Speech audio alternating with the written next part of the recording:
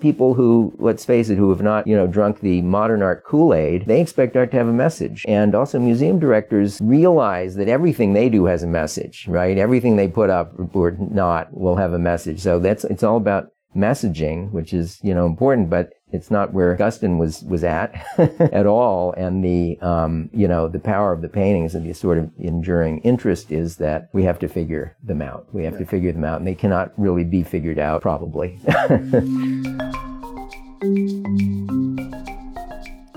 Welcome to the Artelligence Podcast. Live Art's look behind the scenes at how the global art market really works. I'm your host, Marion Maneker.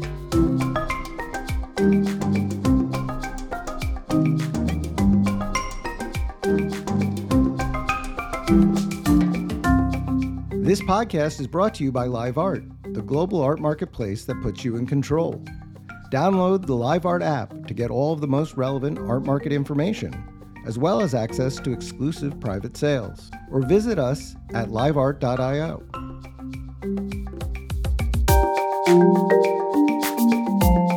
Philip Guston Now, a monumental retrospective of the artist's work, opened at the National Gallery in Washington this month. Guston's legacy was recently cemented by a large donation of 220 works from the collection of Musa Mayer, the artist's daughter, to the Metropolitan Museum of Art in New York.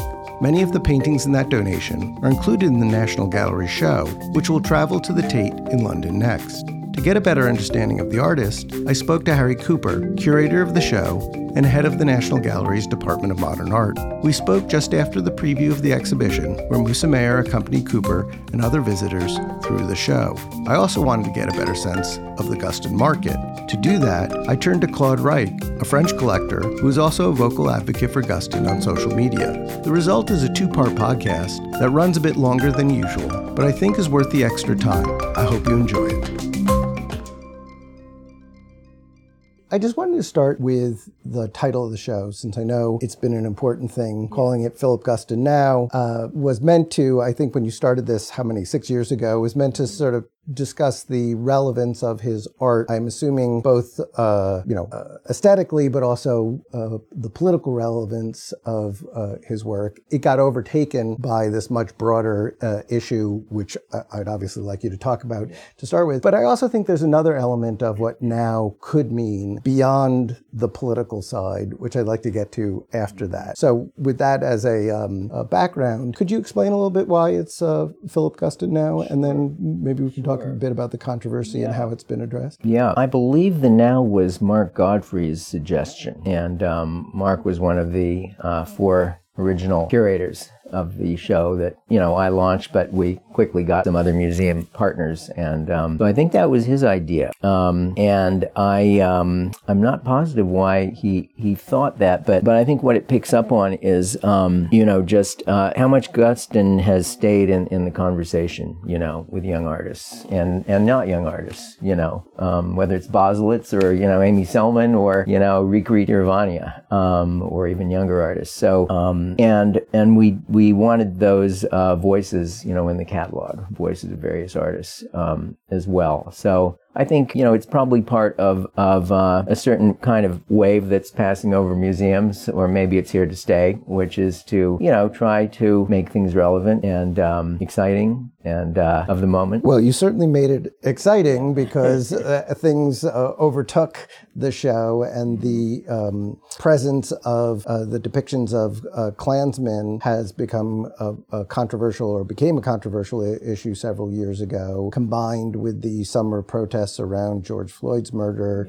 The decision was made to postpone the show for 2 or 3 years. And then when the show first appeared in Boston, there were a number of accommodations and sort of elaborate warnings about people who might be offended by those images. I guess I'm curious to know, did anyone express offense who went to those shows, the one in Boston, maybe the one in Houston?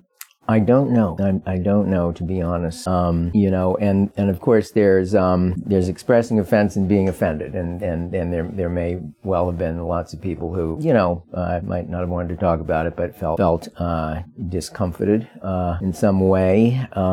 People who did want to talk about it were the guards in many of the museums that were planning the shows, and Darren Walker, whose Ford Foundation was a major funder, and part of the decision to delay was based on their concerns and input of having these images, whatever the origin of the images, being shown, publicly with some sort of approval in that period. So, we've just seen a preview of the show, and Musa Mayer, Gustin's daughter, spoke just before the opening, and one of her comments was that she was grateful for the struggle. Mm-hmm. And I took that to mean that, the show is better for having had a few years and having had the inclusion of many different communities in thinking about how the show would be received. Do you share in that, or is it a different experience that you had going through these sort of two prior mountings of the show? Yeah, I think we all had our own experiences, and it was difficult for the Gustin Foundation and for Musa, and I think that she is delighted with the show. And would have been delighted if the show had happened on schedule. Let's just say that. And in fact, I was not involved in the decision to postpone. None of the curators were. I don't think any curator wants their show to be postponed. Really, for any reason, you'd have a hard time finding a curator who would say, "Yeah, that's a great idea. Let's postpone the show and go into a sort of tornado of work to try to reschedule it." But certainly the directors shared the decision, and we had our conversations, and I think that while I was surprised, I was worried. I was worried about the fate of the show in general, because that postponement happened without setting a coming date, and I think the directors have said that was a mistake. So there was a lot of anxiety around it. And, but having more time is not a bad thing. It's not a bad thing. And I think it wasn't just having more time, but it was sort of thinking, for me, there were a lot of things that happened. And as Kaywin was saying, we did a lot of internal work. And she, not necessarily focused on Gustin, she wanted to make some hires, bring more diversity to management. And there were great conversations with the guards that you just mentioned. But for me, it really, while we anticipated, all of this in a sense, the catalog is dealing with hate, with trauma, with the Klan, with the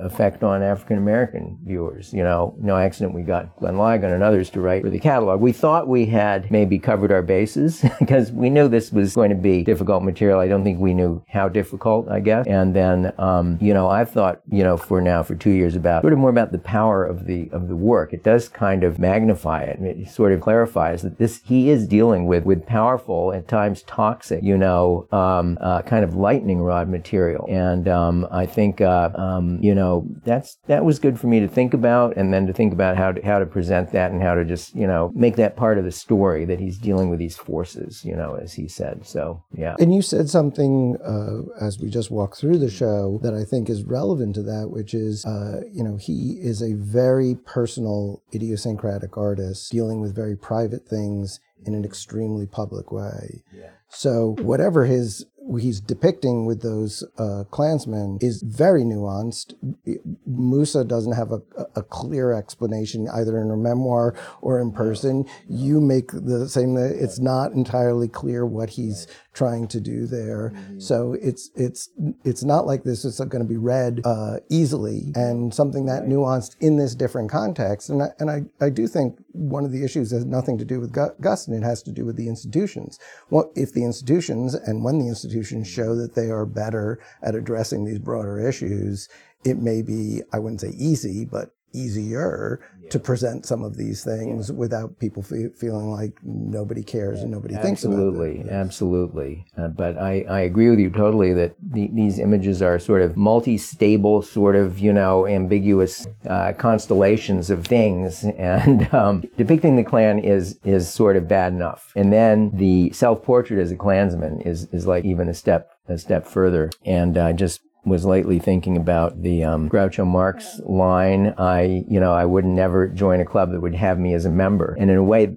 this is of a piece with that kind of humor, Jewish humor, kind of self-hatred, if you want to go there, but also that curiosity about wanting to take both positions, the position of the social director of a racist club and the person who is being targeted. And I mean, he loved Isaac Babel and those short stories about Red Cavalry and Babel the Jew riding with the Cossacks on their pogroms. And, it's just sort of mind-bending. But, what happens when you bend your mind that way, I think Guston was very interested in. And, I mean, comedians get in trouble all the time, and I think there is an aspect of that kind of edgy comedy in the work. Yeah, and it's easy to take out of context, but I think pointing comedy is a good example. When it lands, everyone recognizes it. When it doesn't, it fails totally. It fails totally. Yeah, absolutely. So the other sense of now that I wanted to ask you about is this doing very private things in public ways,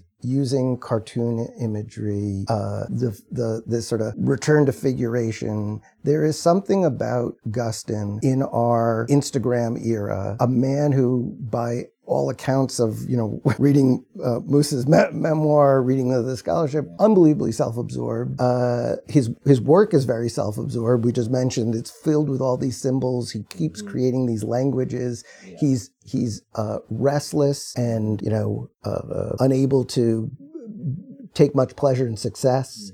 And there's a pervading sense of anxiety. Well, this is where I'm going with all this. Yeah. There's a pervading sense of anxiety to his work, especially the late work. And it seems to me that is a very now issue, this pervasive sense of anxiety we have as a society and a culture. And I don't know how one necessarily draws a direct line to it, but it certainly seems he's more relevant now than maybe he was in the 70s and 80s when people struggled with this return to figuration. Yeah. I am not a social historian, and I often don't have my finger on the pulse of anything. And you can, just for example, I spent my years in high school listening to like avant-garde jazz instead of rock and roll, and I didn't know anything about, what most people were grooving on. So, there's huge anxiety, but I think there's been huge anxiety, among different sets of people since whenever. I mean, 1913. Since 1913, when Guston was born, let's say, what are the anxieties? World War I, the Great Depression, World War II, the Holocaust, Vietnam, civil rights, and so on and so forth. And, certainly, like in the 50s, there's like, Eisenhower era complacency, whatever, prosperity. But the artists in New York weren't feeling any of that. They were horribly anxious about, what could art do, after the war. So, I think this Philip Guston Now would have been a good title for this show, probably at any point in time that I can think of. So in other words, don't bother me with Instagram. You're free to make it as relevant as you want. I'm not sure I would necessarily subscribe. So, let me make good use of your time, which is to ask you specifically about Guston. Yeah. I think what's sort of forgotten in all of the controversy of the later work is that he was a very successful artist as a very young man. Yes. In the terms of what an artist could be in America in the 30s and 40s, he was basically it. He got big commissions. He constant work. Yeah. Led to teaching gigs. I mean, he was very much on his way to being, a classic immigrant success story right into the mainstream of things. And then he wants to be part of what's going on in New York, and he joins that club of people at the automat and at the bar arguing constantly about what art can be. Talk a little bit about that success. I mean, I think that's sort of underemphasized, not for any other reason that there's so much more later, but it's kind of important to remember how successful it was. Right. I think that, one thing about the Depression was it was a great time for artists, because of the WPA. And thank God, they got work, they got some training in many cases with established artists. And so he had that degree of success as a muralist, and a lot of other artists did too. And he didn't get every commission, and sometimes he got the second slot, like in the GSA building here, and sometimes, like in one of the drawings we have for the Queensbridge housing project, the initial design was largely rejected because it was too depressing. But nonetheless, he got a lot of work, and then when he gets he moves into more easel painting in mid-40s, and that work was very popular, and it got into magazines, right? It won prizes. Paintings like Sentimental Moment, and we forget that. It's great that you bring that up. I think that he's very young. He's very young, right? Born 1913, so he's having this success in his 20s.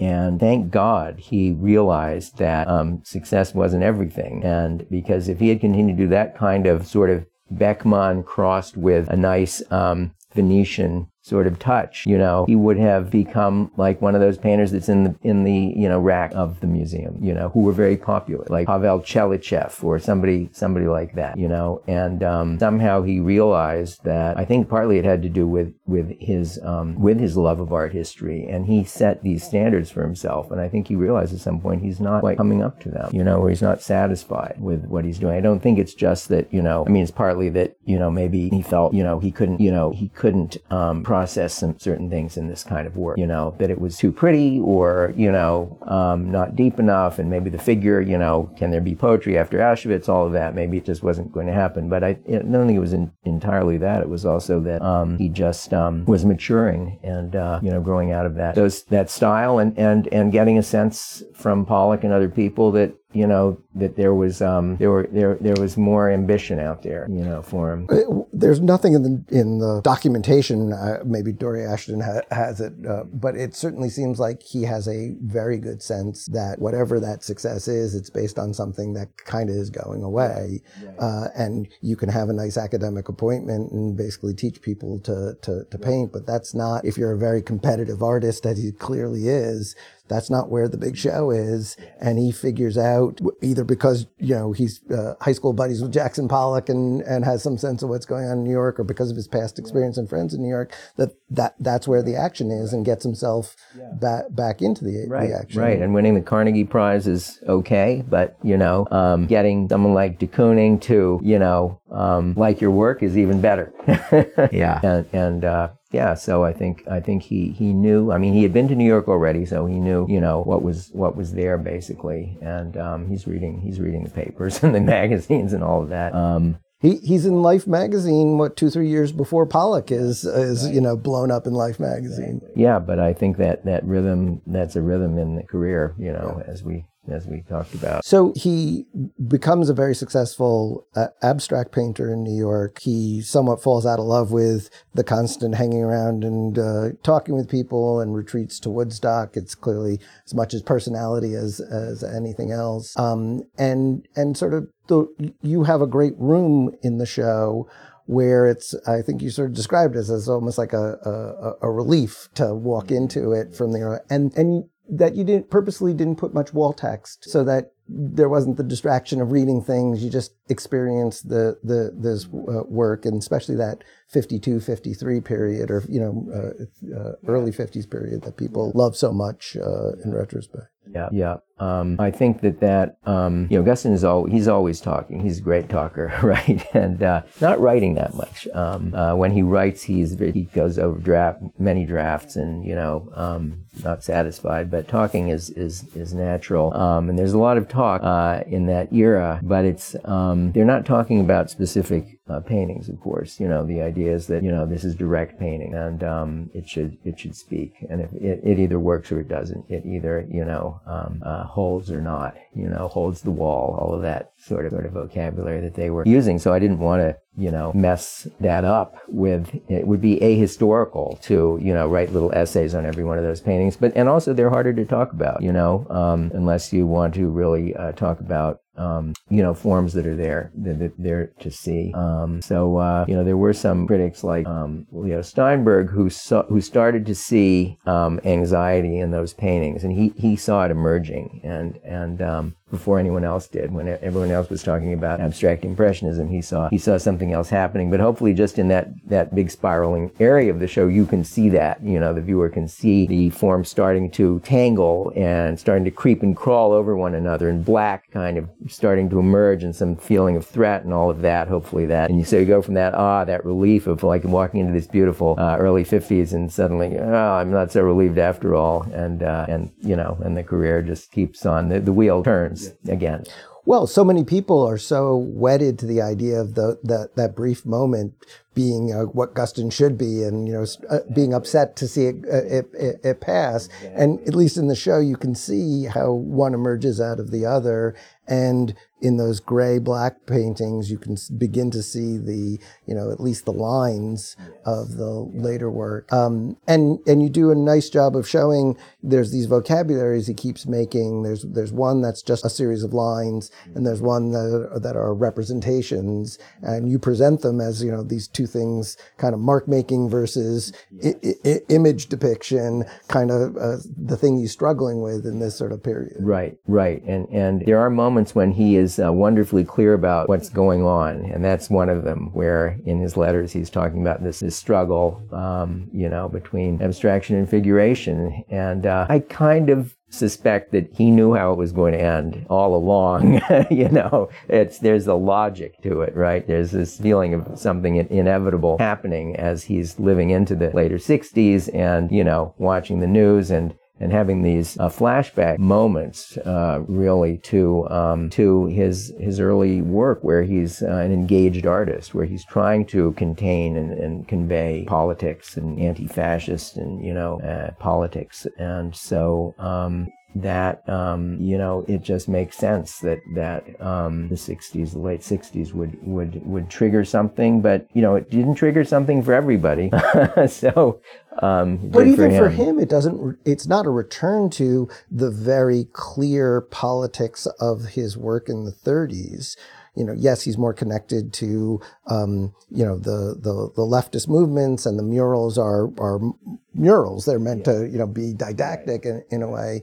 But when the figuration returns, none of it's straightforward. Everything's these symbols that are open to so much interpretation. Right. He is pretty much done with the Mexican muralist. That was an important phase. But that painting Bombardment, the Tondo, that has a message, right? It's a great painting, but it has a message. War is terrible. Bombing civilians is even worse. And we don't get those messages from the 1970 on. And I think that's one thing that has had people for the last few years so upset, because people who, let's face it, who have not, drunk the modern art Kool-Aid, they expect art to have a message. And also museum directors realize that everything they do has a message, right? Everything they put up or not will have a message. So it's all about messaging, which is, important, but it's not where Guston was at at all. And the power of the paintings and the sort of enduring interest is that we have to figure them out. We have to figure them out, and they cannot really be figured out, probably.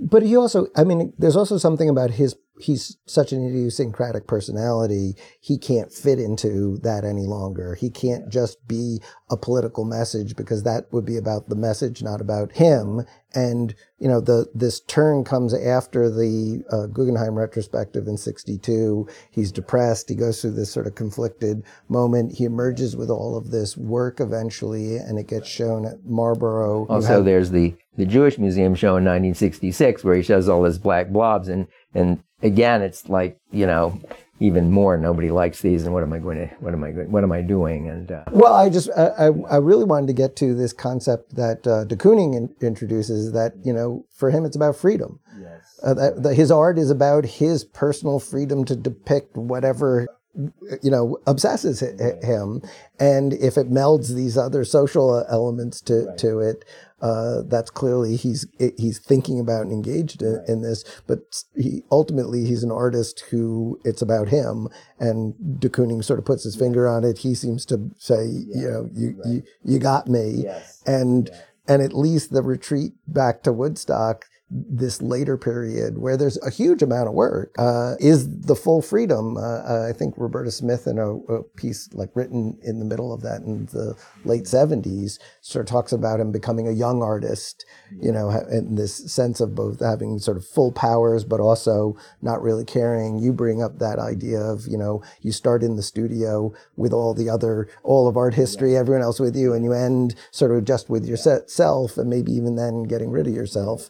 I'm not sure Guston, the way he's described, was self-abnegating, but there is, one of the nice things about this show is to see how much post-Marlboro 70s to early 80s work there is, and this is just a small portion. Tiny tip of the iceberg, tiny. I mean, if anything, compared to other retrospectives, we've got more 50s work. I mean, some shows have been swamped by the 70s because it's a huge output, and the work was still in the estate, easier to borrow, and also very compelling, and immediately kind of engaging. But I think the de Kooning sort of embrace was very important to him, and the story he told, over and over. And I think too that for him at that point, it's art. Art is primary. Art is primary. Painting is primary for him. Whatever else he's trying to deal with and process. And I think that the painters he liked are the eccentric painters like Piero, and what he says about Piero, and what a bizarre composition the Baptism of Christ is, or the Flagellation, both of which he has on his bulletin board. And so for him, there's this standard of being an artist is being an eccentric who is not obeying the rules, who is certainly not painting with a message, who's not painting for court or or church or even Greenberg or Clement, Clement, thank you, or whoever's in power at the moment. In fact, it's painting against that probably. So I think in a funny way, I mean, you're saying he sort of becomes very much sort of a free agent who can do whatever he wants, but I think he's what enables that is his sort of admiration for these painters of the past who represent that, Goya for him, for example, or whoever it might be, and there are different ones that come and go. Well, I think that's what's so hard to see in the paintings, except for that painting that mentions the artist by name, without being a curator, is how fixated he is on art history. Yeah. What appears to the rest of the world is these odd sort of comic book paintings are actually deeply engaged with the same things. And Roberta Smith makes a real point about there's the abstract work is actually just a brief moment in a long career of struggling with how to paint the way these masters do, and his sense of what the appropriate version of that is. And I think it's worth, I guess one of the things I wanted to ask you is, what's also interesting about the 70s works is they're not all the same. There's a lot of range of, there are some things that are very finely drawn. There are other things that are very loosely. There's a weird sort of transparencies that we see some of the scumbling of the black and gray paintings but in reds and blacks. I mean, it's like there's a lot of different things going on in a relatively short period. Right. I mean, even in the Marlboro exhibition, which we sort of 1/3 recreated, I noticed that there's two paintings in our room that are very different, in that the city limits and blackboard next to each other, and I noticed that they're dated 69. They probably came early in his very productive, whatever year and a half, and they have a lot more of the sort of messy red, black, brush work, and they're not as vivid and cartoony as the other one. So even in this show, there's a lot of difference. And then when you get into I think especially the very last couple of years, where we would like to think that he's in a dark mood, and his health is deteriorating, sort of like with Rothko. And I think that's actually a good parallel. For a long time, people thought, well, Rothko ended with these dark paintings, but he also did a lot of pastel paintings at the very end. And Guston is, there's sunlight if you want, or, shining through those small ink and acrylic paintings, which are so fun and joyful and involved with pleasures of daily life, as well as maybe some allusion to like Sisyphus pushing a rock up a hill and, his own gravestone, which he's marked PG 1980. But, there's the dark and the light, that I think that, that's certainly one of the things that, thank goodness, makes for, just a more varied and entertaining experience. If we can even, he would hate the word entertainment, but. Well, look, it is certainly a show that was well worth waiting for. And it is the kind of show that I think there's so much to be learned about, an artist that unfortunately we only know from the apostasy, story and the controversy around that. And to be able to sort of start fresh and see this sort of whole continuum and see how much work and what preoccupied him has been a real, I think, it's an eye-opener. And I hope the reception is the same, that people So far, so good. I love the idea of starting fresh. I think that would be a great headline for something. So maybe that's the now. The now is yes, let's right. start from now and figure Square out one. Yeah, and we can maybe leave some things behind and just try to look at him, anew. Yeah. Great. Harry, thank you for doing this. I appreciate it. Great questions. Obviously, you've done tons of homework, and I appreciate that. Hello, Claude. How are you? Good. How are you? Good to see you. And you. I bring you greetings from Musa Mayer, who was very excited to hear your name when I saw her in Washington. That's a lovely lady. So you saw her the other day? Yes. She came around the preview of the show with a group of people and spent a great deal of time commenting along with Harry Cooper, the curator. So it was sort of the culmination of a long period in her life, and she was clearly there to enjoy it and soak it in. Well, I'm really glad for her. She deserves it. So put a little context around all of this. I mean, there is this whole story of the delay of the show, and we can talk about that, but I think that's less pressing right now than Guston's prominence as an artist, which is what the show's meant to achieve. And, that is Musa Mayer's life's work in many ways. And so it is the culmination of that. Her donation to the Metropolitan Museum is all of a piece with that. In fact, this show contains a good portion of that donation. So it's almost like the tour before it ends up at the Met.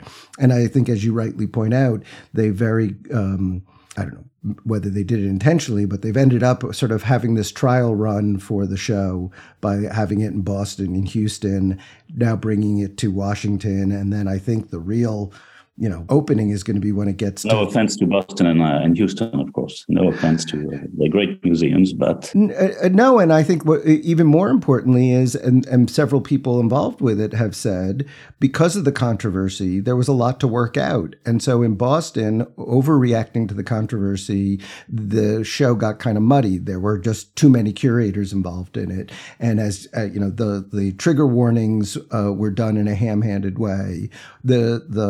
What's so interesting, you had asked me to ask, and I asked Harry Cooper if anyone complained, and the answer is no. Now, you could say no one complained because they did their job and warned people, but it may also be that the fears of complaints were not connected to Guston and more connected to the museum. I think one of the most interesting things that came out of the press presentation was the director of the National Gallery made the point that the delay of the Guston show wasn't about Guston's work. It was about the gallery needing to make sure it had better relations with its staff and a better understanding throughout the institution of its understanding of these issues around racism, so that if you're showing very nuanced, ambiguous images of Klansmen, no one there has to feel like they're being endorsed as Klansmen, that the white supremacy is being endorsed. And so it really was on the National Gallery to do their work before they could do the show. Guston just sort of got caught up in the conflict.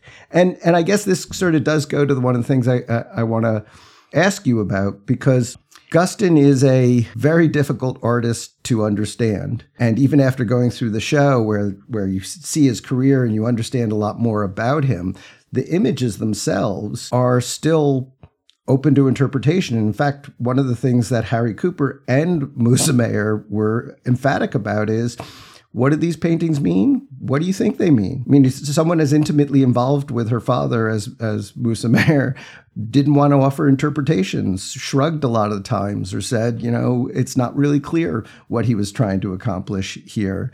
And so I thought that might be a good place to sort of talk about whether his market is somewhat affected by that, or even just forget the market terms, understanding the sort of importance of Philip Guston as an artist, and you as a collector of Guston's work and intimately involved in his market. I thought you might be able to give us the perspective of people who are passionate about it. Yes. So just to introduce myself shortly, in relation to Guston, I've been collecting Guston for 20 years now,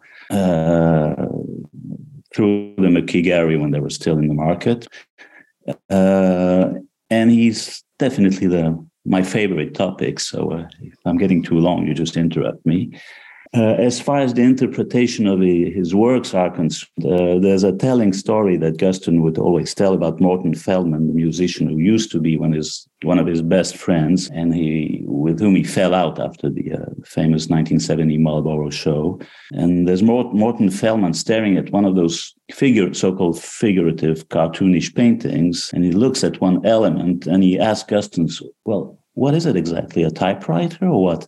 Then Guston looks at him angry and says, well, you don't recognize a 2x4 with nails on it? So, that's the interpretation of these works, and that's what makes these works very strong, is open to any opinion.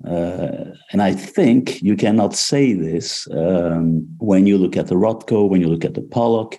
It's also telling to imagine that a Rothko exhibition or a Pollock exhibition, however great those artists are, would not have generated such a controversy. I mean, they would have gone ahead, and I don't think any curator would have been fired on a Rothko show or on a Pollock show. So, and I'm not going to come back on that, that failed cancellation, whatever you call it. I think that your point is very good. The fact that he's not an easy artist to parse, to understand, is, I would say, is an issue for his market. I think he's way, way, way undervalued. Disclaimer: I'm obviously involved in that market, so I mean, but apart from this biased opinion, he is undervalued if you compare it to other greats of the post-war American scene.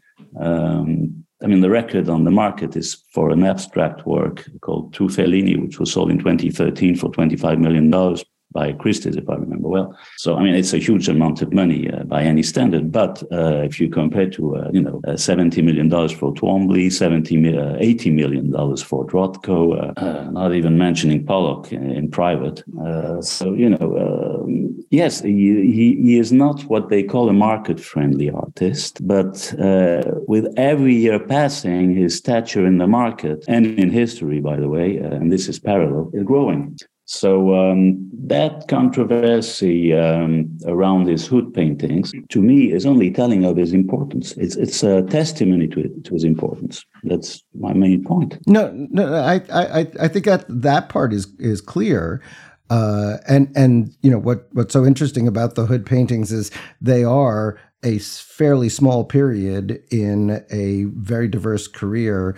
One of the great things about this show is, and I discussed this with Harry Cooper, we forget that he was one of the most successful artists of his generation in the 30s at a very young age, that as a mural painter and an easel painter, he's very widely recognized. He could have stayed teaching and had a, perfectly good middle-class existence, been a quite successful, famous artist, probably forgotten to history by now because there are numerous of other artists of that period who were just as successful, who very few people, non-art historians are aware of.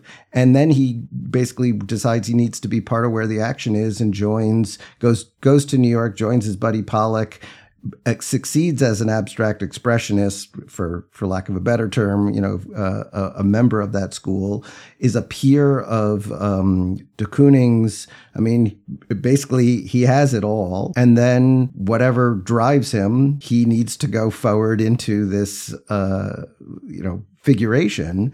And we get, the Klansman, but we also get a whole lot of other work. And I think one of the striking things about the show is the famous Marlborough Gallery show. They try to replicate it with like a dozen works in one room. They're very large works.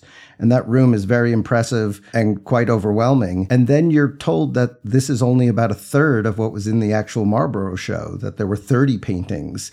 And forget the subject matter. I can't imagine the effect of all of that work in one show, trying to see it all in one night on this sort of world of people, let alone the fact that it had these strange, figurative, cartoonish images in them. Yeah, that show, and there are several famous quotes about that show, and I think the most relevant one is de Kooning's comment that Guston reports when he's interviewed by Michael Blackwood in the famous film that Michael Blackwood shot in the early 70s. Guston said that de Kooning told him, look, don't worry about everybody's reactions. What do they think, that we're on the Bills baseball team? So, that's also why I think Guston is very important, and probably more important than any other of his peers, with the exception of de Kooning maybe, is because he has that capacity to change. So he doesn't belong to any baseball team. When we say abstract expressionism, for instance, there are many cliches regarding Guston and abstract expressionism. One of those cliches being that he's a latecomer to abstract expressionism, which is totally stupid because when you look at his paintings of the early and mid 40s, they're already quote unquote abstract expressionists. So my main point here is that it's his capacity to change when his peers didn't change. I'm not going to name names, but I am. Barnett Newman and his Sublime. Rothko and his fantastic color field paintings. I mean, Rothko did the same thing for 20 years, whatever you say. Klein unfortunately didn't live long enough to change. But I mean, they're all, again, with the exception of de Kooning, they're all basically in their comfort zone, which is not the case for Guston. And the market likes a comfort zone. The market doesn't like, you look at what's selling right now. It's comfort zone, definitely. So same for Guston, you stand on it. Would you want to have a hood in your living room? Yes, I would. But, it's probably not the case for your average run-of-the-mill collector, So, here I can make a parenthesis and say that Hauser did a pretty good work, Howdenworth, in developing the Asian market, for instance, for Guston, because that was not a given, So that they did a pretty good work. But, he's a challenging artist on many aspects, and this is what disturbs some people. Also probably some, museum directors who probably, I understand that their work is pretty tough and they have many political pressures on all sides. So Guston was a bit of a risky gamble. It's interesting to note that in the catalog, which was published before the show was canceled or postponed, the actual cause of the postponement is very lightly broached. There is a Glenn Ligon essay, which is very, interesting and insightful, but pretty non-committal. Apart from that, there are very few mentions of the race issue. So It's interesting to see how complex and challenging these works are, to the point that even museum curators did not realize when they mounted the show that one of the main aspects was being almost totally overlooked. So, look, you could have a very successful show of his work and just not include any of the Hood paintings. I don't think it would be smart or make historically accurate. But if that were just your concern, and I don't think the Hoods themselves are so clearly about his own obsession and self-absorption in context that it becomes a distraction. And I think as we've seen when the smaller panels and even there's some larger Hoods, I think the 40 by 40 that was sold a few years ago, they've sold well. So I don't think that subject matter turns buyers off in the way that some other artists' controversial subject matter makes great sort of museum work but not good market work. I think that the going through the Catalogue Raisonné and through this collection for the show, I was struck by the quality of the collectors named. And obviously there are many others who aren't named, but let me just give you a brief list. Aaron Fleischman, Marguerite Hoffman, Graham Gund, the Railses, Glenstone have multiple works. Martin Margulies, Richard and Ruth Rogers have several works. The Fishers owned a couple. They're now at the San Francisco Museum of Modern Art. Raymond Learsey had donated a few. The Eugene Broida, the collector who owned, I guess, like 100. Yeah. And donated them around. And Musa Gustin donated many works to museums. The Macklows had that figurative work, which is now at the same level as the abstract work. The famous Hunke Moo Anderson, and even the artist George Kondo. So, I mean, if collecting is sometimes being part of a peer group, that's a hell of a peer group to belong to. And it doesn't sound like people are eager to sell the works. I mean, it's been very interesting since Hauser took over representation.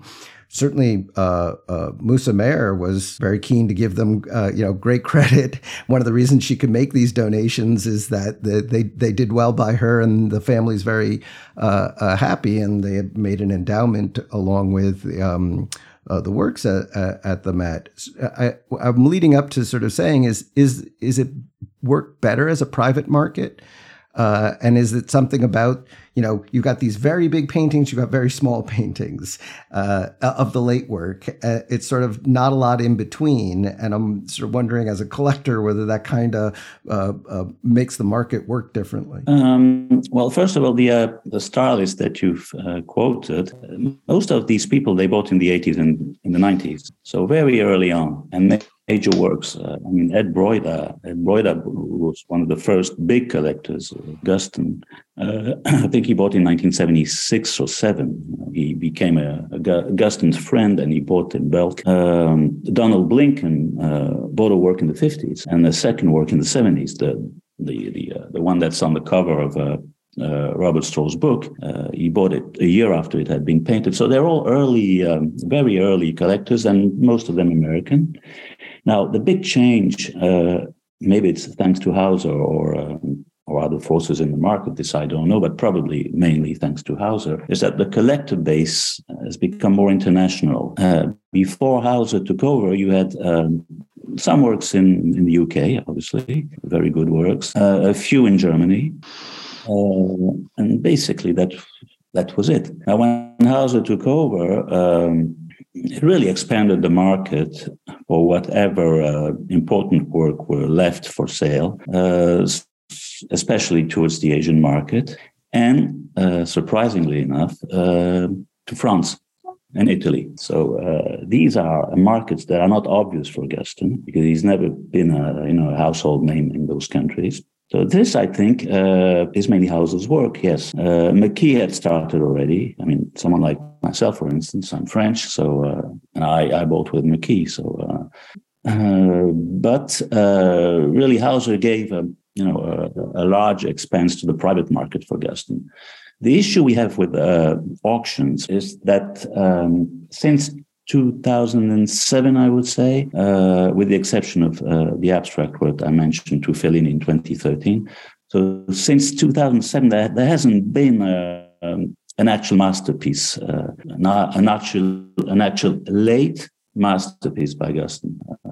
We've been waiting for one, but it hasn't come up. So there's no real benchmark. The McClough sale is a bit of a freak event because it's more of a McClough Guston than a masterpiece by Guston. It's a very important Guston, but there are much better works. So the price it achieved, $21 million, I think, or around that, was mostly due to the McClough name and, all the hype around that collection. So we're still expecting, that big masterpiece, one which came up in 2007, which was sold by Christie's and which at the time made $7 million roughly, or 6.5, which was called Head and Bottle. That type of work hasn't come up. So that's the main issue we have.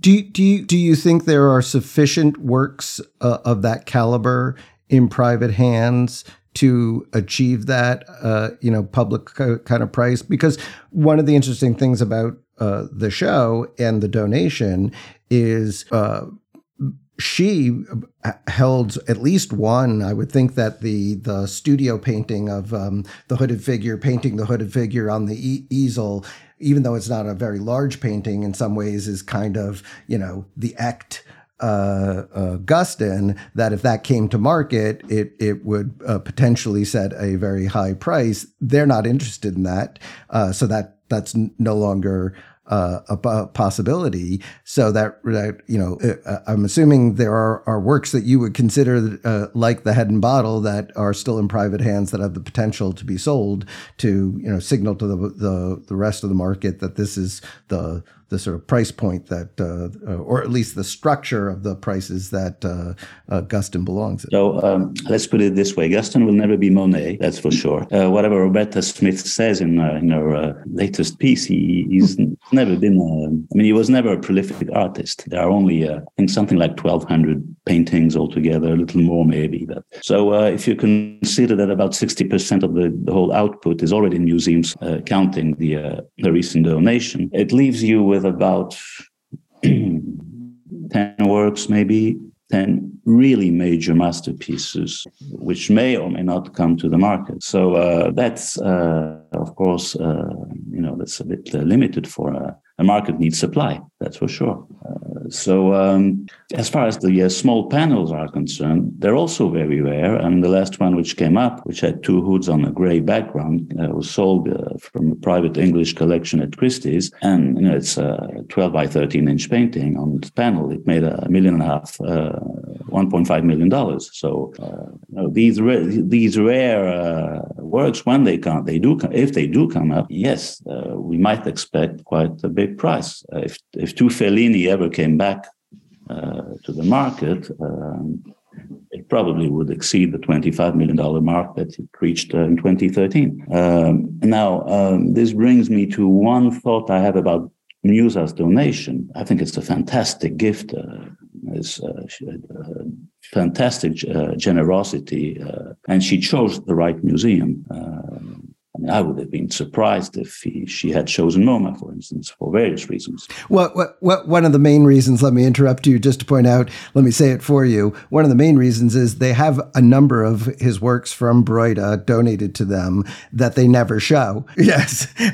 And they've had plenty of opportunity to do their bit for Guston, and it just hasn't been a priority. And no one could blame her for feeling like this is not why go back to the well if you've not gotten your water before. Exactly. So we have this issue that top quality works are still to be seen, at least at auction. So, but one day they will appear and it'll be the real test. Other than that, we have good works, or very good works, which might exceed the $10 million mark. But that's a sort of a glass ceiling, for those works. I would say they're not iconic enough because the iconic ones are either in museums, or will be, or they're in those collections which probably don't need to sell. One day they will, maybe. Now, as far as the studio is concerned, I have a small story. I mean, when I started collecting Guston, I was a naive collector, and I kept asking McKeith, the studio might ever be for sale. And, he wouldn't even answer. He would stare down on me and, just who the hell is this guy? So, it was never meant to be sold. On the back of the studio, Guston wrote NFS, which is not for sale, artist collection. So it was never meant to be sold. So, well, I think that's a great opportunity to bring up a point that Musa Mayer made at the show, which is, this the criticism she received for not spreading the works around to many museums, one, ignores the fact that a lot of work has been dispersed to many museums around the country over both her mother's lifetime and her lifetime. And, she wrote this extraordinary memoir, very raw, memoir of herself and her father. And as a work of art, it's actually quite brilliant because it's clear that her father is, to someone so intimate with him, was quite unknowable. And her only way to know him was through the reflection of his effect on her.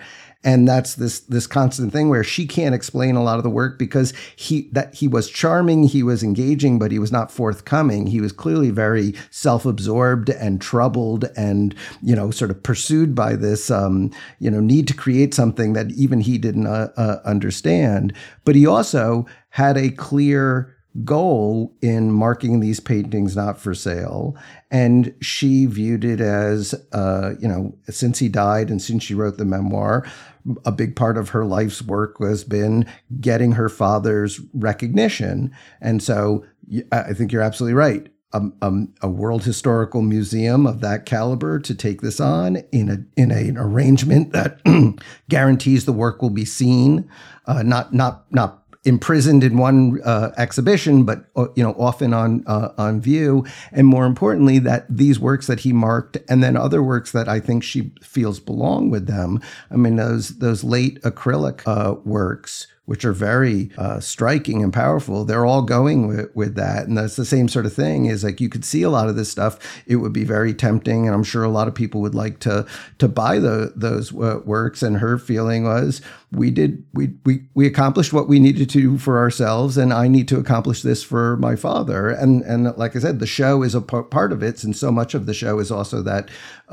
donation is really getting people in Europe, people, at the stature of the National Gallery, to really come through and see who this artist was. So it's, in that sense, it's also a very poignant moment in all this. Yeah. So, by the way, I recommend the reading of her book, because it's a really fantastic book, really. Not only about art and Guston, it's a really a poignant book, as you say.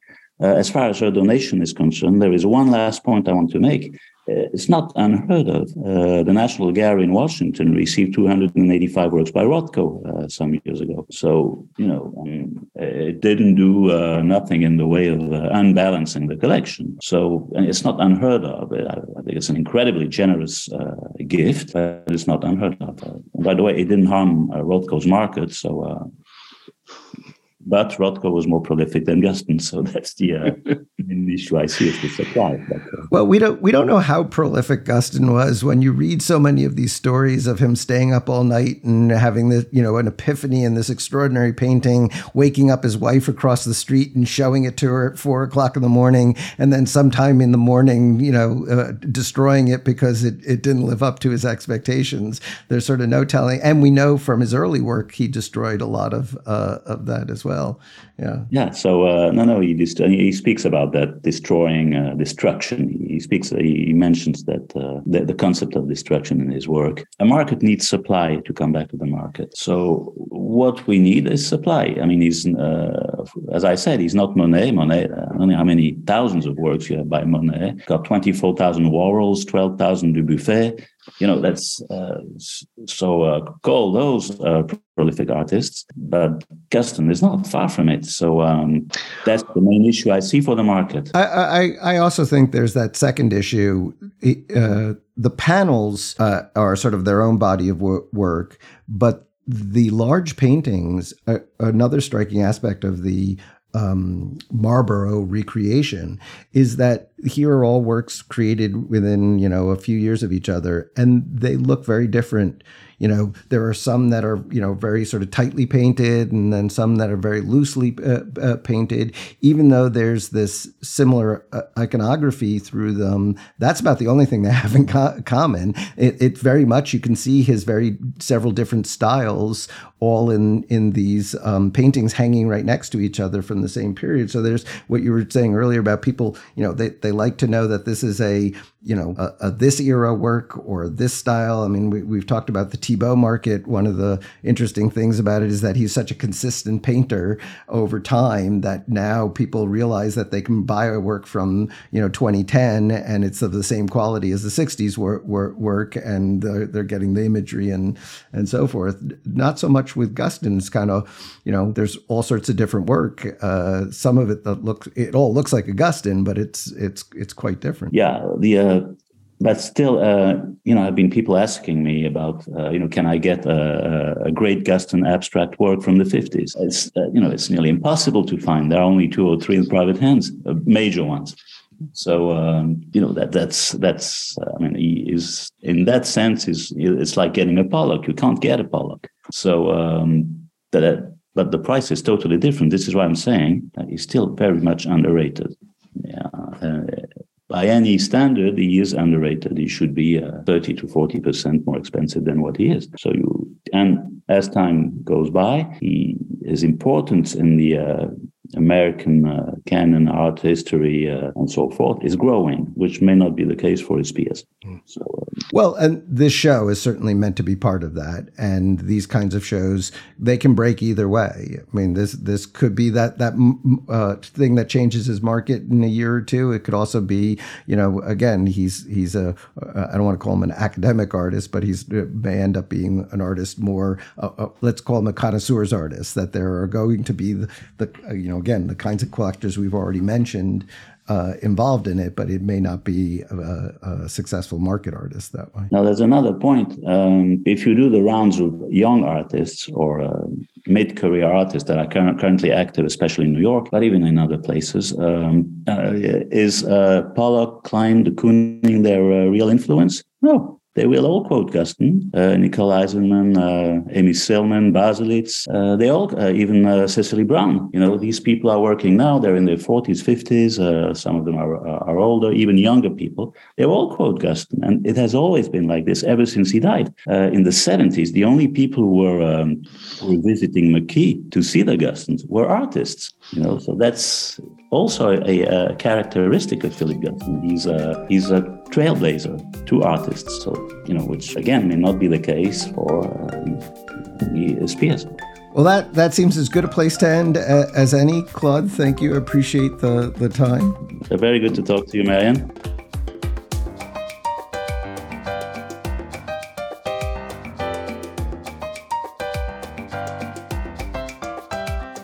Thank you for joining us at the Artelligence Podcast, edited by Colin Ketchen, who also composed the original music. For more episodes, listen on Apple Podcasts, Spotify, SoundCloud, or wherever you get your podcasts. And don't forget to download the LiveArt app or visit us at liveart.io. Please join us for the next episode of the Artelligence Podcast. We're looking forward to it.